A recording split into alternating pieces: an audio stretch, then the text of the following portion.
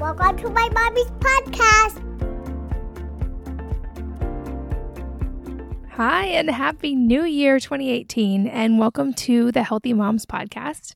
I am Katie from wellnessmama.com, and thank you for spending time with me today. I'm excited for the new year. I actually find it really hard to believe that 2017 is already over. I know for our family, it was an amazing, busy, crazy whirlwind year, but I wouldn't change it for the world. One of the highlights for us was definitely taking a 7,500-mile RV trip that lasted 7 weeks and covered 19 states. And we were homeschooling during that and trying to run the blog and everything else during that. So it was a whirlwind and it was crazy. Other than that, we traveled out of the country twice as a family, and any kind of travel with 6 kids is crazy, but international especially. And I also took a trip to Switzerland to learn at a natural medicine clinic there. And I'll be sharing a lot of that information over the next year. And I might even have a chance for you guys to actually go visit. So it's pretty awesome. I got to hike an Alp while I was there. So funny story about that. When someone from Germany says you're going to go on a little hike, their definition can literally sometimes mean hiking over an Alp. I think it was like a 20-mile hike. It was very long, awesome, and very tiring. And let's see, also this year, I think by the numbers, I've cooked 1,000 meals for at least 8 people, and spent, I think, probably like a third of my time feeding all the children in my house. But it's been a wonderful year, and I think 2018 will be just as exciting, if not more so. And I'm really looking forward to this next year, and am looking forward to spending some of that time with you. And this is the time of the year that my husband and I really sit down and we set our experiments and challenges for the next year. And the reason we call them experiments and challenges instead of goals is kind of severalfold. So basically, the way our mindsets work, we're both very type A, and with goals or resolutions, it's possible to succeed or fail. You either reach it or you don't. And there's a time and a place for those. And I'm actually a big fan of setting goals. But when it comes to things we're going to do together or to things that are important to our family, we tend to focus on experiments and challenges instead because experiments are designed to test a hypothesis. So there's no possibility of failure. There's only learning, either proving or disproving. But either way, you learn from it. So for our things that we do together or for our family, we call them experiments and we focus on those instead. And this tends to evoke a lot more action and excitement than just the idea of goals or resolutions. So we keep the focus there. And it's something you can try if you have set resolutions in the past or goals and had trouble reaching them. Maybe this year, call it an experiment or a challenge and let it be fun instead. And this comes somewhat from the idea that Tim Ferriss put out there. He says that he thinks of life in terms of 2-week experiments and 6-month projects. And both of those are basically much more doable. Like I said, this creates a mindset of experimentation, which means that even if things go wrong or you don't accomplish what you hope, you learn from them. And it also makes everything much more doable and bite-sized. I think the idea of like a 1-year resolution or goal or a 5-year plan can be really hard to break down into achievable pieces. And as humans, it's easy to think, oh, well, I'm going to do it in 5 years, but I'll really start focusing on that in the last 2 years, and you put it off when you could be taking action right now. So this is just a fun tip that we do. And so I'll be sharing some of the exciting parts of our challenges and experiments soon. But as a sneak peek that I'm only telling podcast listeners for now, Wellness Mama is going to slowly start becoming much more of a community than just a blog. So I won't be the face of and the only Wellness Mama anymore. That's all I'll say for now. More on that soon. But just look for some really fun and exciting changes, and all of it with the goal of reaching more families and creating a community that helps you guys. But for now, I wanted to share a few of the experiments that I'm going to be focusing on in this new year, and also a few fun ones that you can try that are essentially either free or almost free. So first and foremost, the new one I'm going to be trying really soon, starting January 9th, if you want to join me, is a food-based detox. It's basically a soup cleanse. I'm running this together with my friend Krista Orecchio, who is a clinical nutritionist, and she's also just a super amazing human being, and she's pregnant with her first child and due very, very soon. And so as she prepares for birth, and as all of us probably maybe overindulged a little over the last couple of weeks, we decided to team up to do basically a whole life reset, which would be, it's going to be a food-based soup cleanse. So you're not fasting, you're not taking any crazy supplements. She's going to be guiding us through a soup-based cleanse where it's very just targeted, specialized soups that target different organs in the body to try to revive your entire system for the new year, get things digestion going well and the immune system strong before flu season. And I'm going to be guiding a lifestyle reset of helping to just reset your home to more natural, less stress, more planning, and getting the chemicals out. I know a lot of you guys are already there, but if you want to join us, I'm going to be doing it like I said, and I know a lot of people have already joined on. It's going to be super fun. We're going to have 3 live webinars where you can talk to us and ask questions, and I'd love to see you there. You can find out more at wellnessmama.com/go/soup-detox. So that's wellnessmama.com/go/soup-detox. So yeah, find out more there, and I'd love to see you on those webinars and to chat with you. Another thing that we're doing this year is our experiment and challenge that we do every year is refining our family manifesto. And so what this means is I think it's easy because family life can be so busy and have so many challenges to just kind of get stuck in a rut or to be just trying to put out fires more than being able to actually proactively have a plan because there is so much busyness. And so as a family, we've been each year adopting a manifesto that helps us all be more intentional, not just in the new year, but beyond that as well. And this comes from the idea, my husband and I have always had some long-term objectives and things we hope to impart to our kids before they leave home. But now as they're getting older, we're trying to make them an active part of this and make them feel very much a part of the family culture and important to it. And instead of just passive students, or rather than us trying to just teach them things, quote unquote, or impart things to them, making them an active part of that process. So I'm actually going to be sharing a lot more about our family dynamics and our parenting decisions in the coming months, because a lot of you guys have asked about homeschooling or parenting or how we're creating an entrepreneurial mindset in our kids. But we've been refining this family manifesto over the last few years to focus on things that are important to us. And like I said, to help create a family culture. And I'm going to be, like I said, delving into a lot more of this soon, but this is just one of our New Year's experiments that we always do. And so some of the things, for instance, that are in our family manifesto that we include as a focus and that we're very intentional about, I mentioned the entrepreneurial mindset, which this is something that's very important to both of us, and it's important for us to teach our kids because I really do think that our children's generation, especially, they're going to face quite a few problems, especially the way the world's looking right now and the environment. And just there's a lot of problems.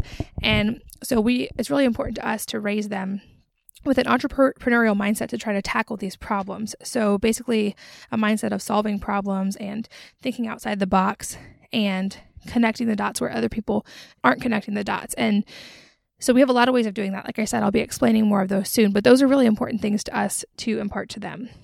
Along with that, we have it as part of our family culture and our manifesto to always cultivate the skill of learning new skills quickly. And the reason for this is what we really strongly feel with our kids, and especially homeschooling them and being responsible for their education, that we truly can't actually know the skills that they're going to need when they're adults, because likely a lot of those skills have not even been invented yet. So for instance, if I had tried at my son's age 11, to learn how to grow an online business, it would not have actually been possible because that platform that didn't exist, that job, that experience did not exist in the world. And that's going to very likely be the case for whatever they choose to do in life as well. So what we can do is teach them how to learn quickly and to say yes to new opportunities and then figure it out as they go.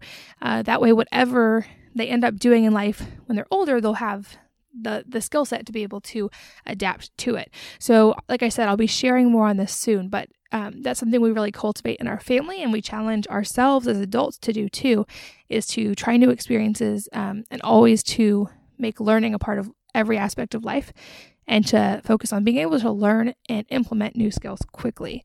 And I mentioned a little in passing, but another part of our family culture is the focus on trying new things and getting out of our comfort zone, which I think I would say I and the family have the most struggle with this. My husband's very naturally adventurous, and all of the kids are too, which I think means I'm going to be naturally gray-haired by the time I'm 40. But from all their daring, which I love their independent spirits, but they're really good at trying new things and getting out of their comfort zones. And we always try to encourage them and ourselves, and I think it's usually easier for them than for us, to if you have opportunities that come down the road, accept them, try new things, get out of your comfort zone and figure it out as you go. Because at least I know for me, I tend to learn more quickly when there's pressure. Unfortunately, I think most of us do, but that some of the unexpected opportunities have been the ones in life that I've learned the most from. Another part of our family manifesto, especially now as our kids are getting older and having a lot more friends involved in their lives, is that we love and include everyone as part of our culture. And so that means like there's a lot of kids in our neighborhood and a lot of families that we're around all the time.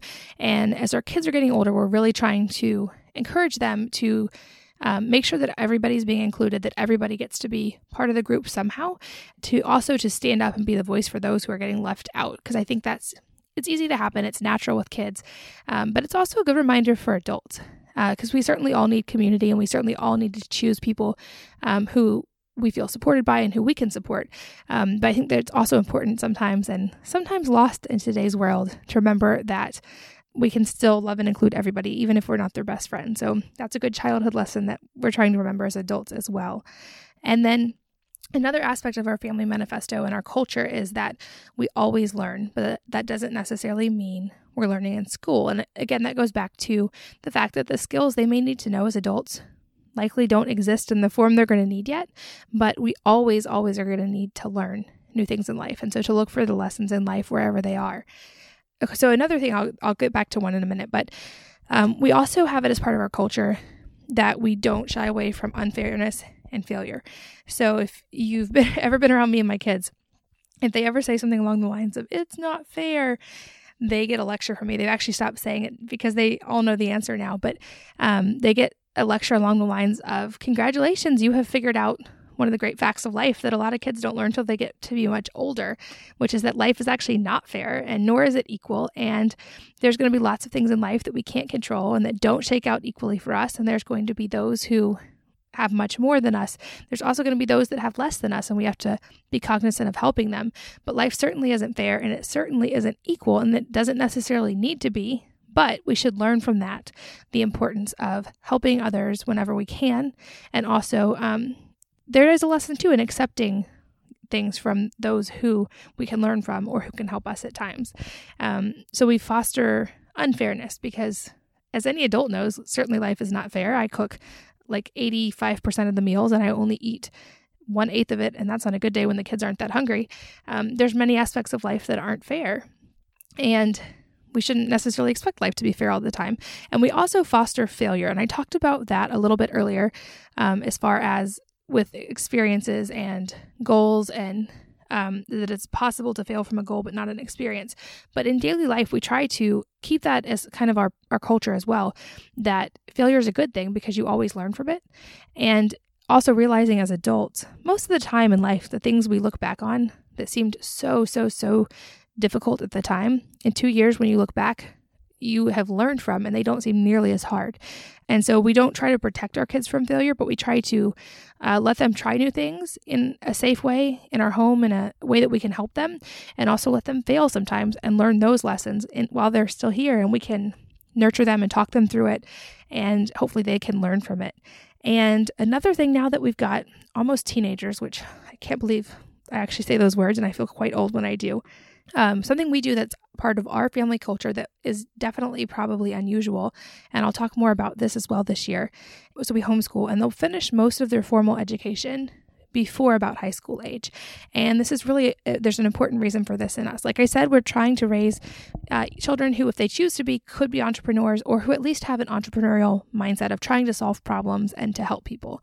And so part of this is they're finished with their formal schooling where they can pass and do well on the ACT or SAT at that point. And that will give us years to just stick to the basics and then be able to nurture them in what we're calling like a business incubator for our kids. And what we're trying to do there is teach them, again, those lessons of failure, of creative learning and adapting to new things quickly and implementing things and thinking outside the box. So as part of that, we are encouraging them before they leave home, and certainly before we would ever give them a car or a driver's license, that they have to learn and they have to run a profitable business for 1 year. And this may not be, it doesn't have to make a lot of money. It doesn't have to do anything extremely large scale. It could be something local. It could be lawn mowing or landscaping or something. But to us, this is a really good way that we can teach them a lot of lessons about managing finances for one, and accountability and responsibility. And also, of course, the focus of helping others and improving things, whether that be in our local community or a larger community. So it's going to be fun as we start transitioning. This has been part of our family culture and plan for a long time. And now we're starting to have kids old enough that we're starting to get to nurture them in these new ideas. But again, more on all that soon. That's just part of a lot of what we've been talking about as a family as we approach the new year. Another thing I'm doing as an experiment for myself this year, I'm refining the journaling process. So I've always kept some aspect of a journal, but this year, for the sake of research and a bunch of new health things I'm going to be trying, I'm really getting a much more detailed journaling process going. So I like to keep just like leather journals. I do also have I've tried the 5-minute journal, the bullet journal, a lot of those, but right now I'm just using a leather journal that I write down things I'm grateful for. I write down just a health picture overview of the day, supplements. If I'm testing blood glucose or ketones or any of those, that data goes in there because that lets me see longer term trends. And it takes 2 minutes a day. It's kind of fun. I also put in there parts of my daily to-do list, especially my 2 most important things, which is this would be number 3 on my New Year's experiments list. And I've done this for years. It's just one I always continue each year, which is my top 2 list each day. So I have a rotating or an ever-growing list of things I need to do, but every day the 2 most important move to the top.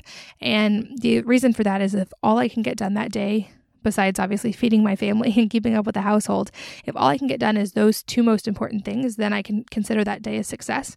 So again, it goes back to making long-term things much more accomplishable on a smaller scale and a daily basis. That also just really helps me not get overwhelmed. And I've shared before a little bit about my whole plan and how I kind of run my life according to a schedule. That helps a ton as well because I know when there's a time and a place for cooking and for laundry and for homeschooling and all those things. So I don't have to stress about those things when it's not their time. And the top 2 to-do list thing also gives me that mental stress relief because I know the most important things, so I can let go of the smaller things until it's their time to get done. And that's just an easy tip that's totally free that anybody can do. Is just, even if it's a Post-it note or a journal or on your phone in the reminders app, just keep the 2 most important things you have to do that day at the top and try to accomplish those. And if you get through that, consider it a success, and that's awesome. And just some other fun New Year's experiments or challenges you can try that are free or almost free that I would encourage anyone to do. And just some fun ones, and I'd love to hear if you're trying any of these.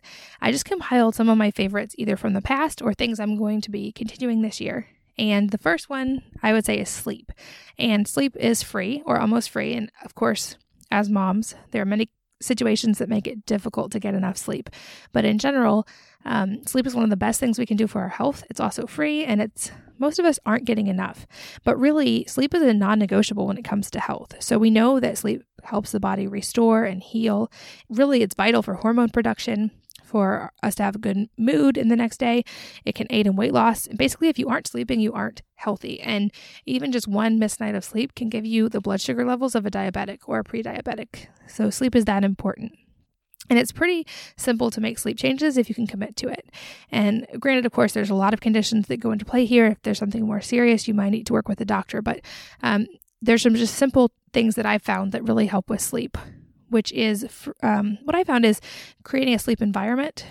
It really helps a lot. And there's also some routine things that can help improve sleep. So, for instance, a daily or nightly routine can make a really big difference in how easily you can fall asleep and stay asleep. And I found that this is very much a personalized thing. There's a lot of experimentation to find out what's going to work best for you. But based on my own experience, here are some helpful suggestions I've experimented with over the years. One is to wake up and go to bed at the same time, even on weekends. And this is a hard one because I'm definitely one who would love to just sleep in on Saturday mornings and stay in my pajamas. But from the data, we know that to keep your hormone cycles regular, it's helpful to the body to sleep and rise at the same time. Simple things like avoiding caffeine after noon. My husband doesn't have to do that. For instance, he can drink coffee right before bed and sleep, but I'm definitely one who has to avoid caffeine later in the day or I can't fall asleep. There is a free app called Flux, F.LUX. You can put it on computers and devices. I think it's even on phones now, or you can use Night Shift on an iPhone.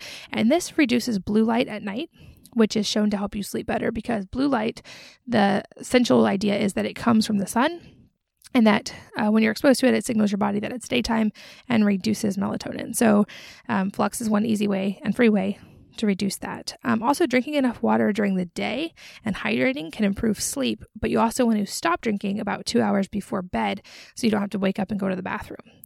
Other small, simple ideas: take a soothing Epsom salt bath or a detox bath about an hour before bed. That raises the body temperature, and then the following drop in body temperature back to normal can help you fall asleep.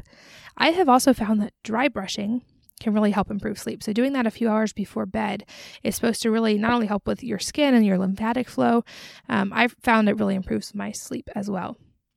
Another free one, I'll talk more about it in a minute, but is to get at least 30 minutes of sunlight each day. And this is huge, especially, this is even if you aren't concerned about the vitamin D. It's not just about that, it's about the light.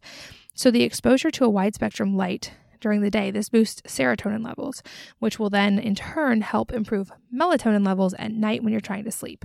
So the more time we can spend outside, there's so many health benefits, and I've written about it before, but that's a free and easy and all-around healthy thing to do anyway. And as a corollary to that, avoiding artificial light as much as possible after the sun goes down, because again, our body's not used to blue light or bright spectrum lights at night. So the way we do this, we have really bright spectrum natural bulbs in our house that are on during the day, and ideally we're just outside as much as possible. And then after sundown, we have lamps that have only orange spectrums and they're very low light. So that creates the feeling of dusk or of just being around a campfire and signals the body to start making melatonin. We found that also helps the kids sleep. And also stretching before bed can help relax muscles and release sleep hormones. Another thing I would encourage anyone to do, especially with kids, is to make little tweaks to your sleep environment. And this has been huge for me. We know from the data that your sleep environment is really important for sleep quality. So things like artificial light or too warm of temperatures or noises or even EMFs can all affect sleep quality. But these things are almost always fixable. In most cases, you have pretty good control over your sleep environment. And this is, again, very personal, but some of the things that I've noticed that seem to be pretty universal are removing all artificial light.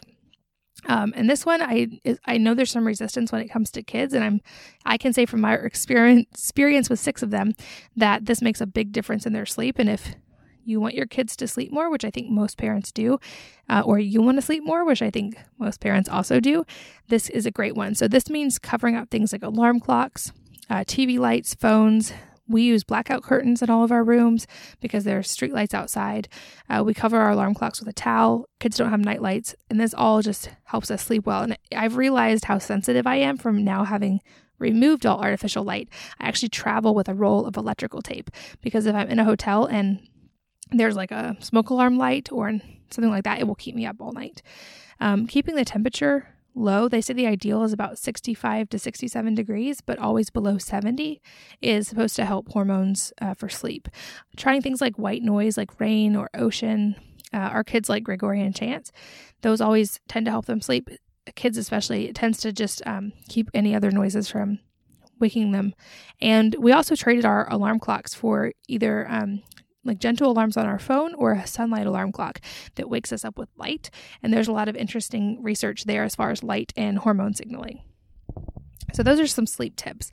I mentioned it under the sleep category, but I would also say it's a good New Year's experiment or challenge to spend more time outside, because I've written about it a lot. Nature has a ton of benefits, but just going outside a few minutes a day can be great for health in a lot of ways. So my doctor, Dr. Alan Christensen, he specializes in thyroid health and adrenal health, and he has done a lot of research in this area. And he's found that just even 20 to 30 minutes of outside time, especially in the morning shortly after waking up, really helps improve the circadian rhythm and makes like noticeable and lab test provable changes in hormone levels. So that's a really great thing to do to improve. So his advice is to go outside for 30 minutes within an hour of waking up, if possible. And so his tip is that your body uses cortisol to rescue you from low blood sugar. He said you can also use carbs this way because you can help use them to regulate your cortisol, especially if you are having sleep problems. So he said start your day with 25 to 35 grams of protein and finish with carbs. So basically his plan, eat proteins and fats in the morning, eat carbs at night. And these options could be things like sweet potatoes or turnips or squash or beets or rutabagas. It does not have to be bread.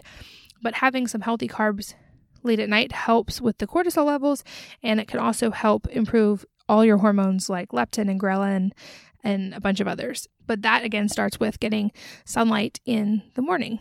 So that's a really easy free tip, and it's great for you.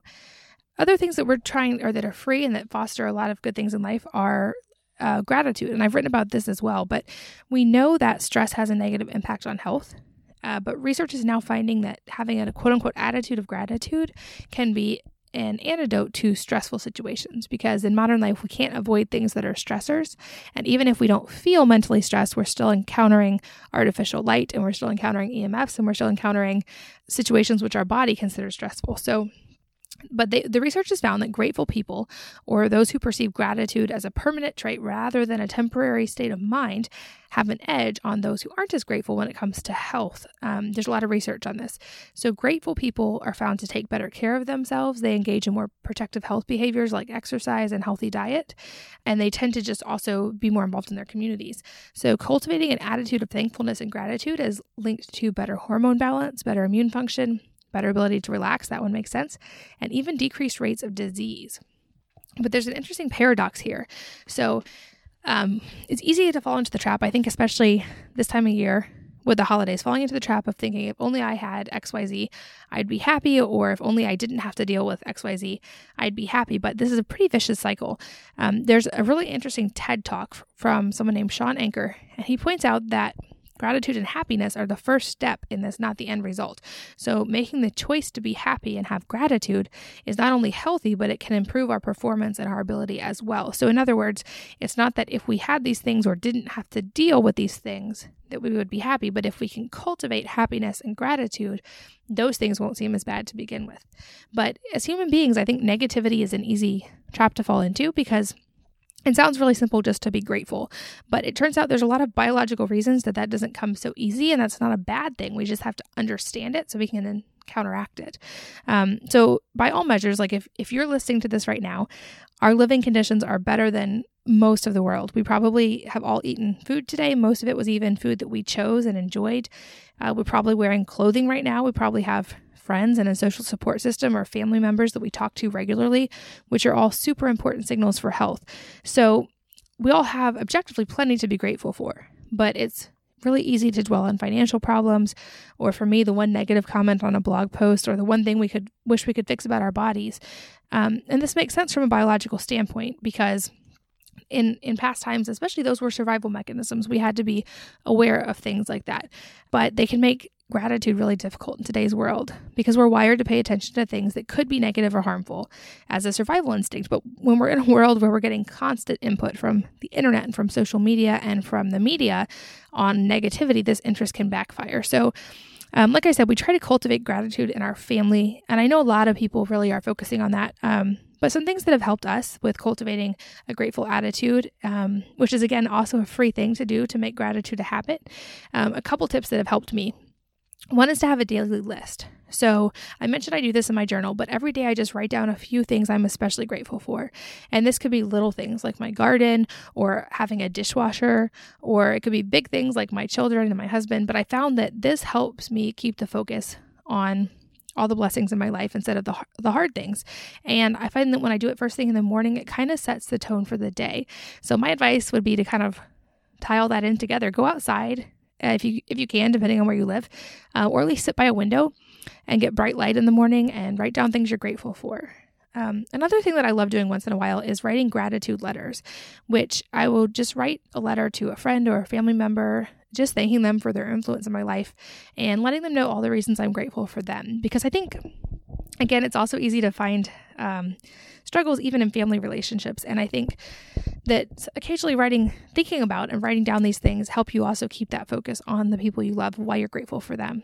And then finally, another one that really helps me, at least, is doing acts of kindness. And I feel like doing small, especially unnoticed good deeds every day, for me, tends to boost the natural tendency to be grateful and to look for the good in any kind of situation. And also, it just takes us away from it's all about me, or thinking of myself first. And obviously, like anyone, I have a long way to go on that, but that's something that's been really helpful to me. And I love sneaking in those small acts of kindness to others, especially if they can't catch me. So those are just a few of the free, not goals, not resolutions, but experiments and challenges that we are focusing on and adopting this year. And I'd love to hear from you guys on social media. Maybe tag me on Instagram. I'm Wellness Mama there, with a picture of you and what you're doing this year and how you're challenging yourself and how you are helping others or being grateful, or what experiments you're going to try in your life. Because I love to hear from you guys, and I love to hear from the community. And again, also keep an eye out. Subscribe to this podcast if you aren't already, to keep an eye out, because I'll probably announce it here first when the big changes start happening. But there's a lot of really fun projects coming down the works this year that I'll just say are going to make it a community, and we'll leave it at that. But to that note, I'd love to hear from you. So please tag me on social media and say hi and Happy New Year. But thank you for spending a little part of your new year with me and for spending time here today. And I can't wait to see you around this year more. And happy New Year. I hope it's a wonderful 2018 for you and for your family. If you're enjoying these interviews, would you please take 2 minutes to leave a rating or review on iTunes for me? Doing this helps more people to find the podcast, which means even more moms and families can benefit from the information. I really appreciate your time, and thanks as always for listening.